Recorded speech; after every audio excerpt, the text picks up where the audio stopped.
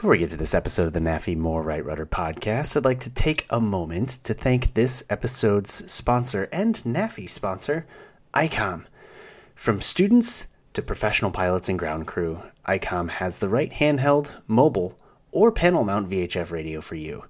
Pilots choose ICOM for features such as Bluetooth, bright displays, and easy-to-use interfaces.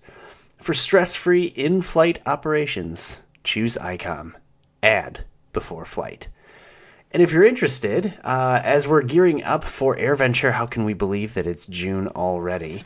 Make sure that you go visit our friends at ICOM at their booth at the show. I'm sure they'd appreciate it, and I'm sure they'd appreciate you referencing the fact that you heard about them on our podcast. If you can't wait till AirVenture, then make sure you visit their website at icomamerica.com.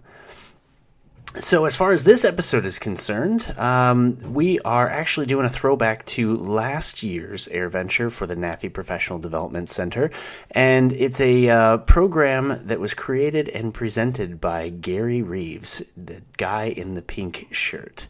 And so his presentation is called Top 5 Mistakes Good Instructors Make When Teaching IFR. Now, Gary has over 8,300 hours, is an ATP, a master instructor, and was 2019 FAA National CFI of the Year. Good guy, my friend, and also very experienced instructor. I think you'll enjoy what he has to say as far as what these mistakes might be. And while I'm at it, and concerning mistakes, if you haven't subscribed to this podcast, please do. And if you haven't left us a review, please do that too. Hopefully you're enjoying the materials. But without further ado, top 5 mistakes good instructors make when teaching IFR.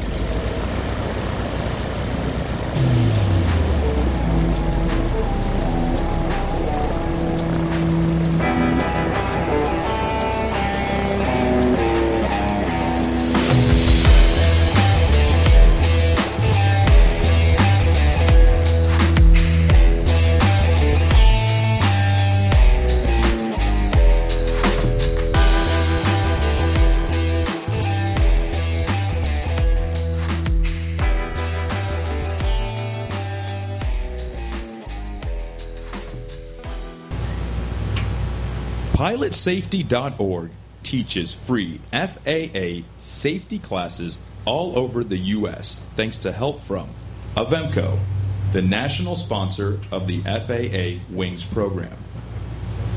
Most people know Gary is the top international expert in single-pilot IFR using autopilots, Avidyne, ForeFlight, and Garmin Avionics.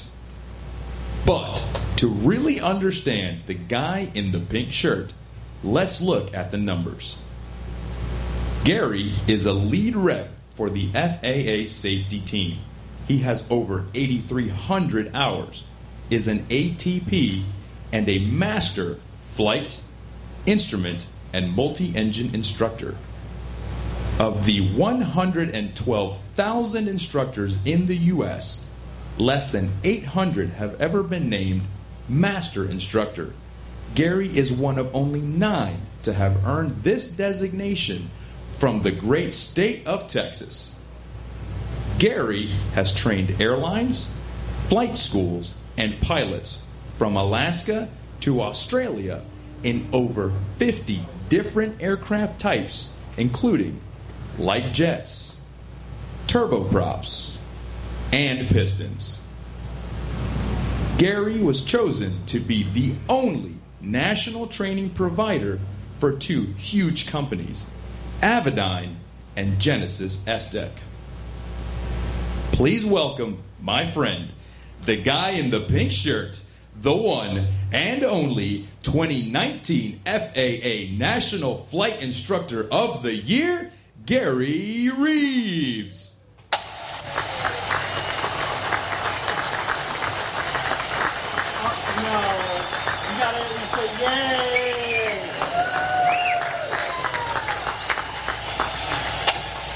All right, I'll take fake love. I'm not proud. How y'all doing? Welcome to NAFI. That is a really good slide to take a picture of. The FAA and instructors use resources, DPs use the Airman Certification Standards, to check that a pilot's good enough to pass the IFR or II check ride. Who here has passed an instrument rating check ride?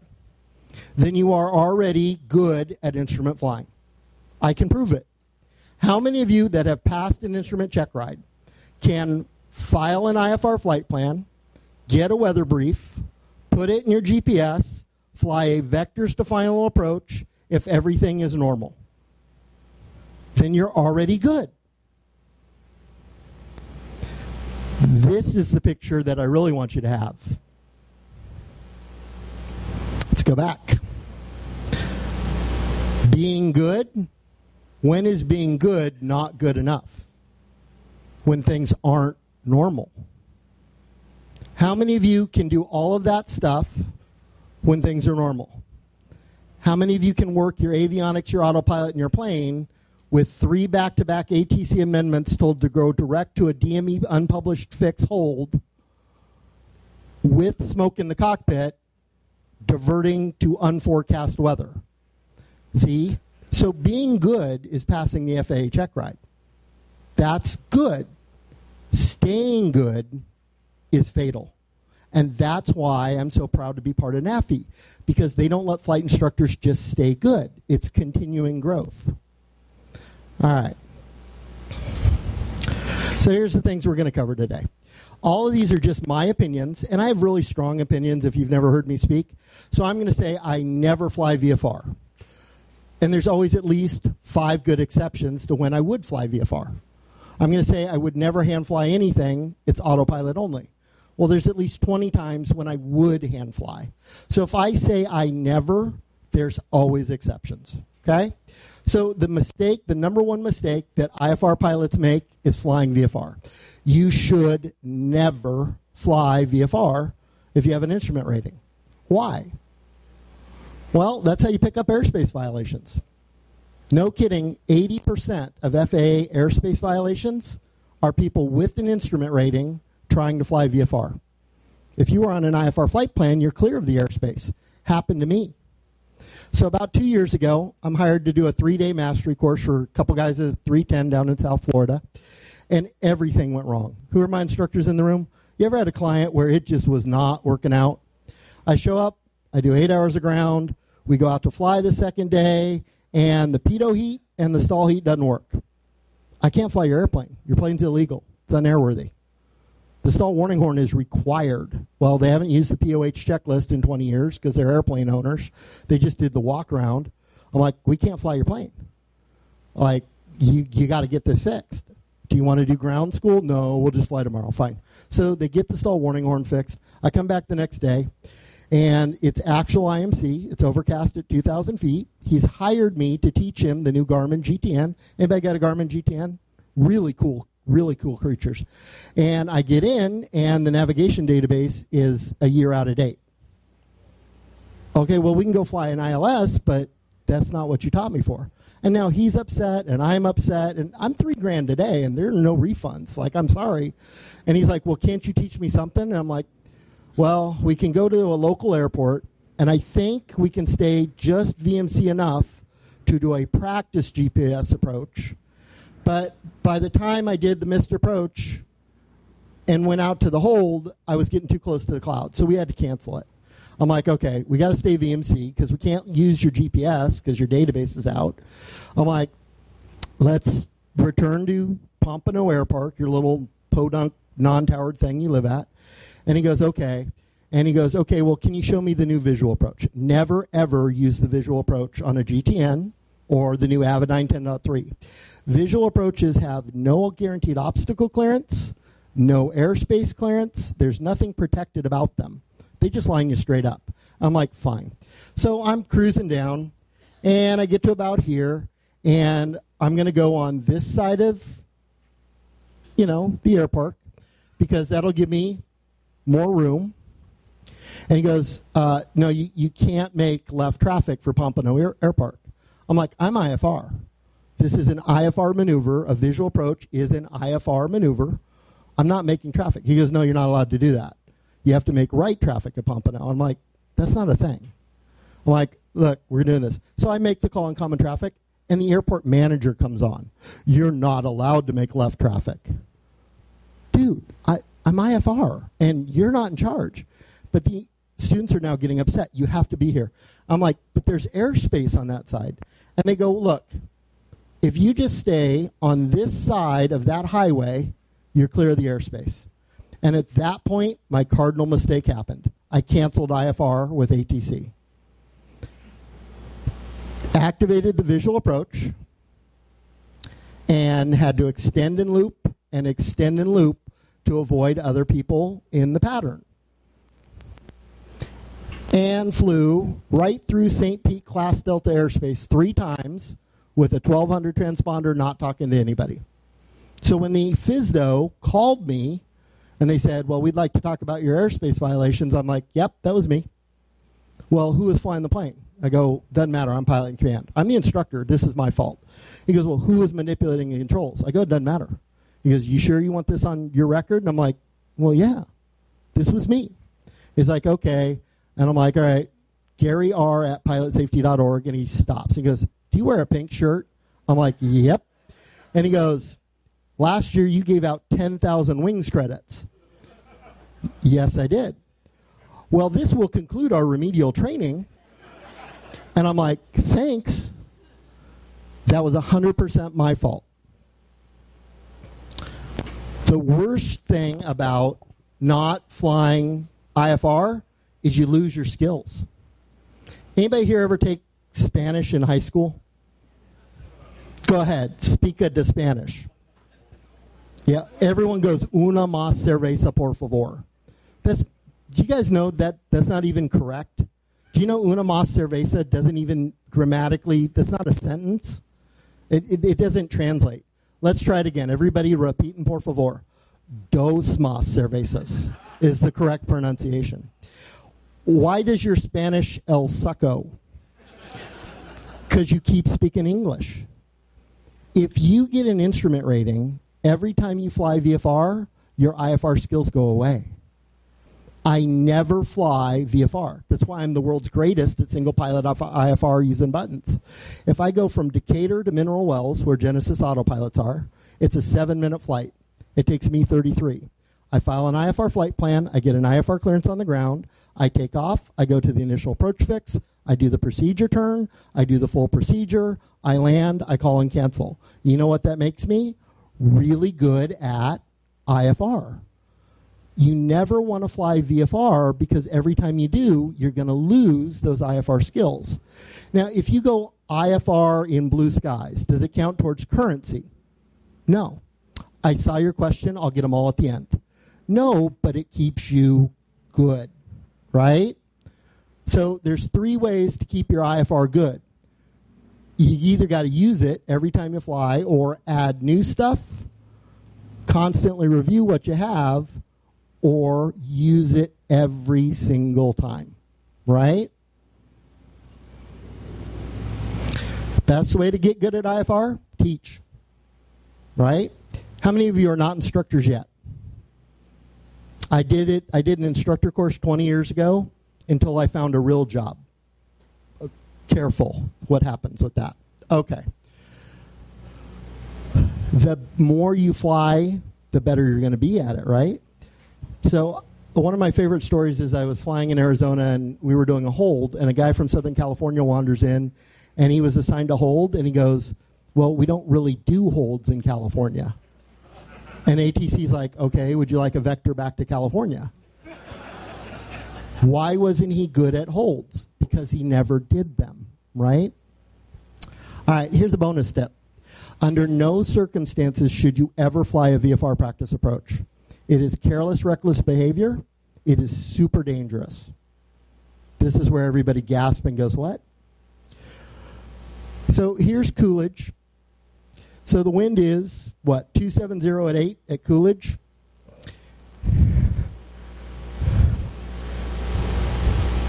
Right? So the proper approach would be this one, right? Well, here's the problem. There's a guy going up the VOR 8 squawking 1200. He is a direct conflict for the guy making a base entry. He's setting himself up for midair. Practice approaches while squawking 1200 is not only dangerous, it's against regulations. And at which point, people go, that's not a thing. So somebody in the back always says, show me the law. Well, if you insist. Anybody ever read the AIM? And everyone goes, but the AIM is not law. Well, here's the problem. If you do something against the AIM and case law is decided the other way, guess what happens? Right? So let's read AIM, Chapter 4, Section 3, subsection 21. Various air traffic incidences, mid-air collisions, which have been fatal, and multiple near-air mid collisions have indicated the necessity to achieve controlled operations. This is an FAA air traffic control policy. The AIM actually mentions an FAA policy, which is a rule. They must provide separation. To do a practice request, it is a request that may be approved or denied by ATC. So if you've been an instructor like me and wandered out to a non-towered airport and gone up and down approaches while squawking 1200, you are actually violating an ATC policy and violating the same chapter. When would air traffic control not allow practice approaches? When you are a direct conflict for IFR aircraft. And everyone's like, well, yeah, but that's still not a law. Okay, let's try this one. First of all, instructors get a picture of that. 4321 is the easy way to remember it. Let's do this. You want a reg? I can do a reg. VFR practice approaches without ATC permission directly interfere with IFR aircraft. You're directly increasing the chances of mid-air collision. How do I know? I flew a Premier jet like 3 times. One time I got held for 45 minutes because I could not do the approach through a 6,000-foot overcast. Why? Because local instructors were going up and down the approach and not talking to ATC. You want to know what a Premier jet burns an hour while we held for 45 minutes? If you're doing the practice approach, squawking 1200, not only are you blocking IFR arrivals, you are stopping all IFR departures out of that airport. So it is a direct interference with other aircraft, which means that would be 9113, careless and reckless operation. You may not operate an aircraft in a reckless manner so and to endanger the life or property of another, and that is what you are doing. Good picture. Remember, I told you I had weird opinions, right? This is straight from ATC. ATC, I've talked to 300 controllers all around the country, and they're all begging me to tell you, stop doing this. You are dangerous. You're setting yourself up for mid-airs. So how do you do practice approaches? Well, it's real simple. You just call the TRACON or the center first, and you say what? VFR request. What do you want? We want to do practice approaches at Coolidge. Okay, squawk 0231 own nav. You can do any approaches you want.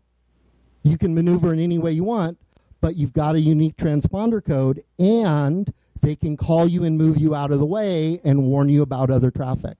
So we want you to do more you talking and squawking, okay? Good picture. All right. So never do VFR practice approaches with what? Squawking 1200. Do more VFR practice approaches after asking center or TRACON for permission. Even at airports you think with no traffic at all. You really need to do this. Okay. Mistake number 2, departing VFR or canceling IFR in the air. Why? So why do people depart VFR? Well, they were taught it's helpful to ATC and other pilots. It's faster to pick up your clearance in the air. What else? What else do you think? What are good reasons to depart VFR? Okay, so yeah, right? It's also the fastest way to kill me, my favorite instructor. I'm flying a Piper Saratoga into an airport in Pennsylvania.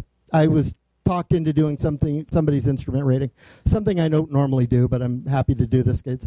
And he wasn't a kid. He was like 25, but kid to me. And it's overcast at 300 feet. We're using runway 24. The wind is 240 at 18 knots. New York Center says what every center in TRACON says at a common towered airport, a common trafficked airport. I don't see anybody in the pattern. Radar service is terminated. Clear for the approach. Switch to common traffic. Radar service terminated does not mean squawk 1200. It means I can't warn you anymore because we're not talking to you. So we're flying the approach, and it's overcast at 300, and about 350 feet, I see a bright white light right in front of the plane. And I knock the student's hand off the plane. I disconnect the autopilot. I pull that Saratoga up as hard, as fast as I can. 70-degree climbing bank to the right. I feel a big bang and a bump, and I'm in an emergency climb. I've been in my first mid-air, yay. I get back up on top of the clouds. I call New York Center, Mayday, Mayday, Mayday, Saratoga 121 Tango Foxtrot. I believe I've been in a mid-air. And she's like, what do you mean believe? And I'm like, I heard a bang. I felt a bump. I think we've been hit. And she goes, what do you need? And I'm like, I don't know. And she's like, you are cleared to maneuver any direction, any altitude in 10 miles. Tell me what you need. And I'm like, great. And we're just trying to see what's hanging off the plane. And 30 seconds later, New York Center, Bonanza, blah, blah, blah, departed runway 6. I'd like to pick up my IFR clearance. Is it legal at a non-towered airport in Class Gulf to take off with a 20-knot tailwind into a 300-foot overcast without even making a call on common traffic? Of course, that's 100% legal. Departing without your IFR clearance is a fatal mistake because you don't know who's coming in. You're setting yourself up for a mid-air collision. And I'm just sitting there going, eh. We didn't actually hit. We were so close. The bang, the audible bang and the bump was each other's wake turbulence. That's how close I came to dying. So the worst part about departing VFR is this. If you have an accident after you take off, we don't know you're missing. How many people, when they drive a car, wait until they're 10 miles away on the freeway before engaging your airbags and putting on a seatbelt? Don't depart VFR. What if you did depart and get stuck below a low cloud layer and you can't get your clearance? And no one knows if you crash, guys. So what's the exception? Well, I was teaching out of Bountiful. I called Salt Lake on the ground for my IFR clearance, and they said no. They don't do IFR clearances out of Bountiful at all because they'd have to shut down Salt Lake Airport. So I take off, I call for it in the air, and they say no. Maintain VFR, do the red barn transition. At which point, my hands go up in the air. I look at the other pilot, and I'm like, your controls, I'm out. I don't know how to fly VFR. I've already proved that. And I go, I don't even know what a red barn is. He goes, no problem. You just aim for a bright red barn over there, and you fly there. I'm like, you're it. They wouldn't give me my clearance until I was out of the Bravo airspace because they couldn't maintain safe separation. So there are airports where they won't let you do it for safety, okay? Why do people cancel IFR in the air? Well, they were taught it's helpful. And ATC is kind of insistent sometimes. Y'all ever, like, do you want to cancel IFR in the air? Well, I mean, like, really, you could cancel now. Like, really? Well, you sure you don't want to cancel now? Here's the problem. A 62,000-hour King Air pilot is flying his King Air into his home airport at night. He's 10 miles out, and ATC says, report the airport in sight, and he says, airport in sight. It's VMC. He's 10 miles out, and they say, would you like to cancel IFR in the air? And he goes, oh, yeah, absolutely. And they say, squawk 1200, good night. Here's the problem. The autopsy is proof he survived the impact. He bled to death slowly over 2 to 3 days while trapped in the wreckage. If you guys don't want to hang out in that for 3 days bleeding to death because nobody's looking for you, I would not cancel IFR in the air. You're disabling the safety system. It's not helpful to ATC. It's not helpful to other pilot. You're disengaging search and rescue. What's the exception? Anytime I'm at a non-towered airport with 5 guys in the pattern, I'm going to cancel IFR because I can't go straight in anyway. I'm going to have to break off and join the traffic pattern. And if there's a problem, they'd call for help, right? But otherwise, no. Mistake number 3. How many people were taught the 1, 2, 3 rule for picking an alternate? That's just silly. So let's try this. Let's try the old rule 1, 2, 3. I'm going from MSL into Mitchell County. And if I go missed at Mitchell County after I'm already tired, after flying into known bad weather, then I should look for someplace safe. Okay, so I'm going to fly through this storm line, go miss there, and then divert? Does that make any sense at all? No. It did 20 years ago because we didn't have cockpit weather. How many people have weather in the cockpit? ADS-B, XM, whatever. Okay, I got a better idea. Instead of flying into known bad weather and then going missed,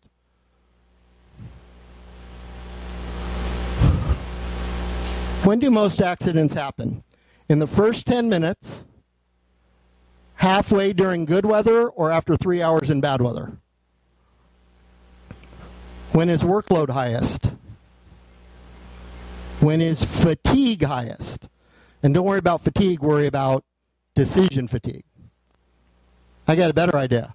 Why don't you stop at a Charlie halfway on your destination? Your weather alternate, in my opinion, should always be halfway to your destination while you're still in good weather. Wouldn't that be better? True or false, everybody? This is the audience participation part. True or false? I haven't given you the question yet. Everybody that ever died going missed in bad weather would have lived if they stopped halfway while they were still in good weather. Now, yeah, see, you got it. Okay, good.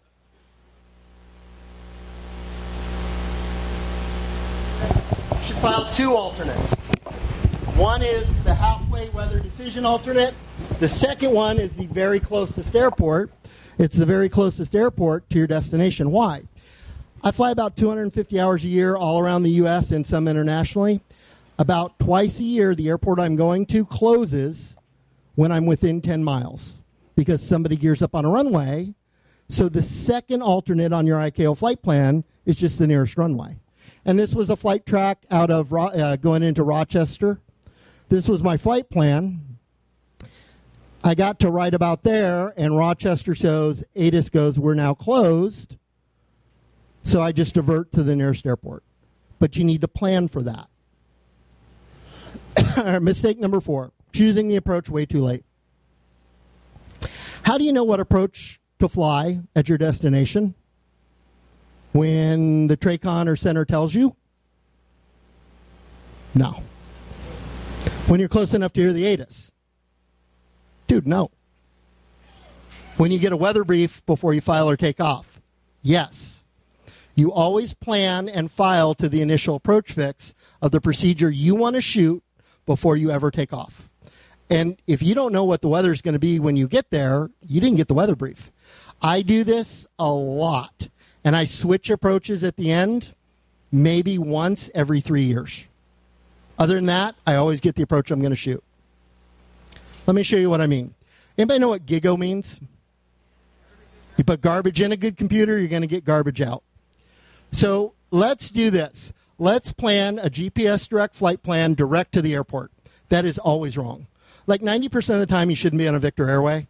There's exceptions. You should never file GPS direct to an airport because it doesn't make sense. Would you actually, how many people would fly to the center of the airport, overfly the center of the airport, and then go to the initial approach fix? And then begin the approach, and then go back to the airport you already flew over. How many people would do that? Nobody. You don't file to the airport because it does not make sense. You're not going to overfly the airport and then leave and fly a procedure. What you're going to do instead is file to the initial approach fix. So let me show you how I would plan a flight. Always do a departure if there's one arrival, or one available rather. So I'm just going to go check the weather at Texarkana, and the METAR says 190 out of 9. The TAF and the MOS say it's going to be out of the southwest all day. So I'm going to go, okay, runway 22 is probably going to be in use. I'm going to procedure, approach, find the RNAV 22 and hit the map button, overlay it onto the map, and go, well, coming from the left, I'm going to start at Toyo. So I'm just going to grab the pink line and drag it up. Waypoints, Toyo. Now that makes sense. Then I'm going to go back and look for the departure out of Decatur. So I'm just going to hit procedure. The route advisor on ForeFlight is always garbage. It's not an advisor. It's a history of what other people have done. Most of the time, it's not efficient. They're legal, but it's not the best routing. Okay? So everyone seems to be on this CUSO arrival. Well, I don't want to fly the CUSO, and let me show you why. If I hit procedure, departure, and I look at the CUSO 1, which is an RNAV departure, it would take me past where I want to go. So the route advisor is giving me bad advice. I want to do the Garland and get out at Paris. If y'all don't believe me about the route advisor, everyone in the room follow. Y'all got that note page, right? I want you to all file the following flight plan today. KOSH, MIA, the Miami Vortac, to Appleton, direct at 3,000. If I can get everyone in this room to file that flight plan, guess what will show up on the route advisor at ForeFlight? Yeah, it's not an advisor, folks. That is an efficient, correct, safe flight plan. All right, bonus tip. Using Victor Airways. No. 90% of the time, nah.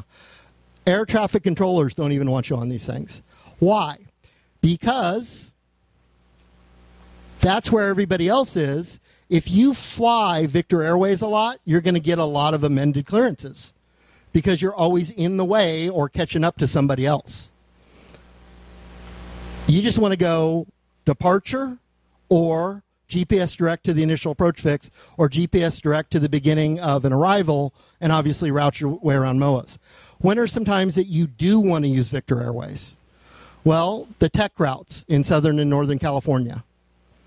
If you're flying through busy Bravo airspace, a lot of the arrivals and departures are based on Victor Airways. But anybody here ever flown through Boston, Newark, or JFK airspace at a low altitude? It doesn't matter what you file.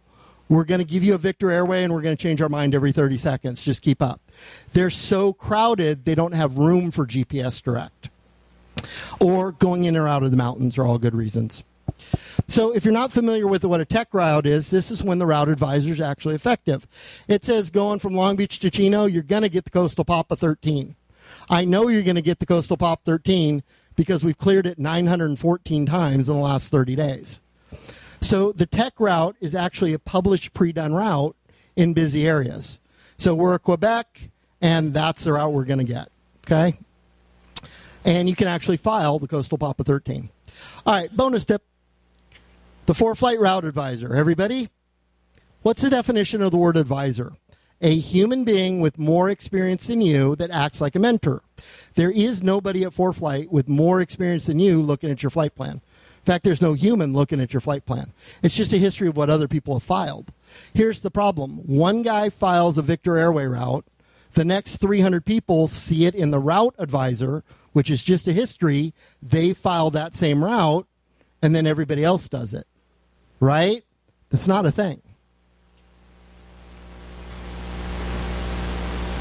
It's just a history of what the other lemmings are doing. The route advisor is a great tool, but it's not an advisor. It's a good place to look, but I wouldn't follow it, right? Mistake number 5, and this is the last one, just being good. Because again, good only works when what? When everything is normal. So can a good pilot or instrument flight instructor plan a safe flight, everybody? Get a weather brief, fly and approach. In normal workload and conditions. Sure. What's normal? Well, it's different for everybody. Who's got more than 5,000 hours instrument experience? Your normal might be even a little light icing. Who's brand new at the instrument rating? Your normal might be an 800-foot overcast and light to occasional moderate turbulence with less than a 10-knot crosswind. Everybody's normal is different. The more experience you have, the more you would consider normal, but it's still just normal. How do you get good at being normal conditions? How do you get good at learning new avionics, your iPad, your ForeFlight, that kind of, your new autopilot? How can you get good at this stuff? You guys ready?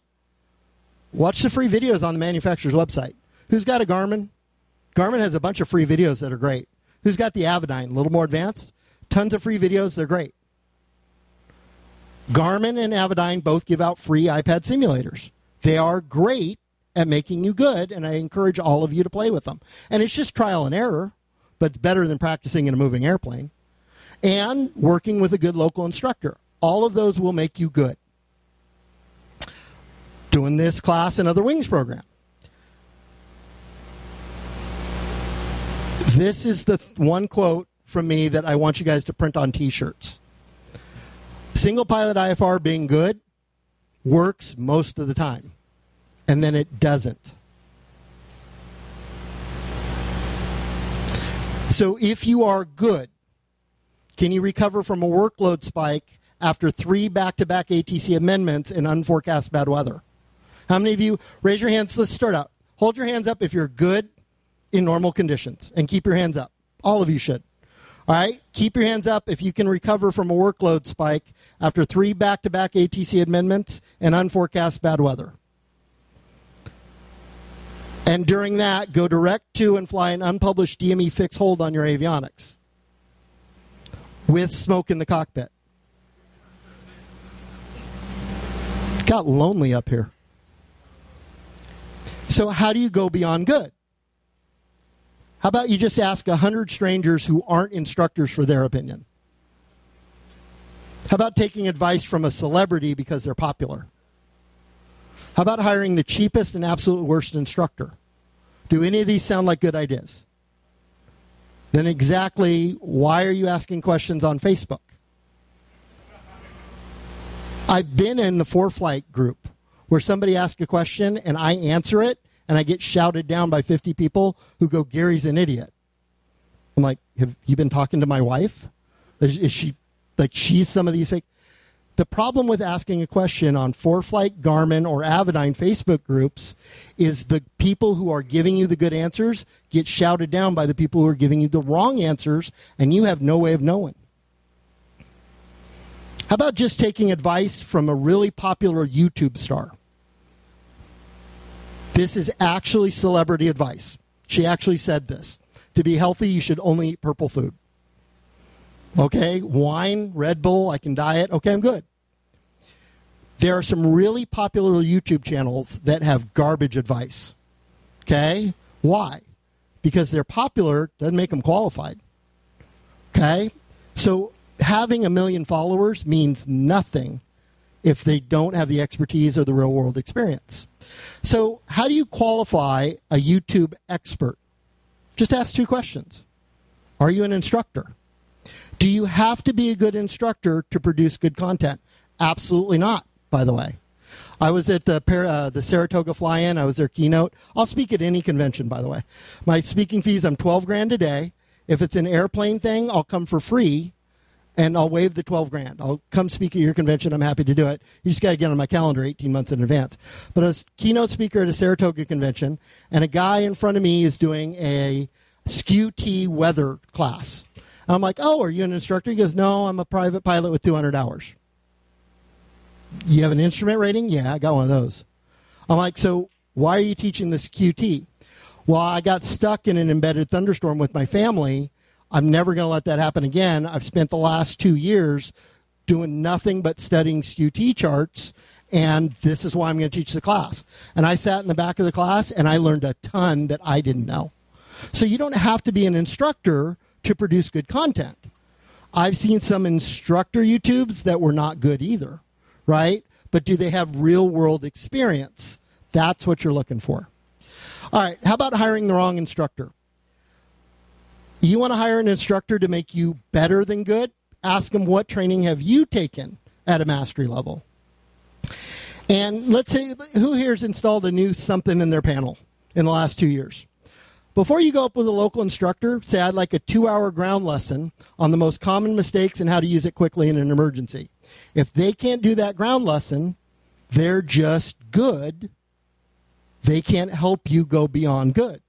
I'm not saying they're not good. They just can't go beyond that. How about the very worst possible instructor on the planet? How many of you, by show of hands, would hire somebody that has the exact same level of knowledge as you, has never experienced a workload spike, and doesn't know what to do with an emergency? How many of you would pay an instructor like that? So who's the worst instructor? You. It's you. You can't ever go from good to mastery on your own because you don't even know what questions to ask. So being a good pilot and comfortable with your current skill level only guarantees you're not going to know what to do when things go really horribly wrong.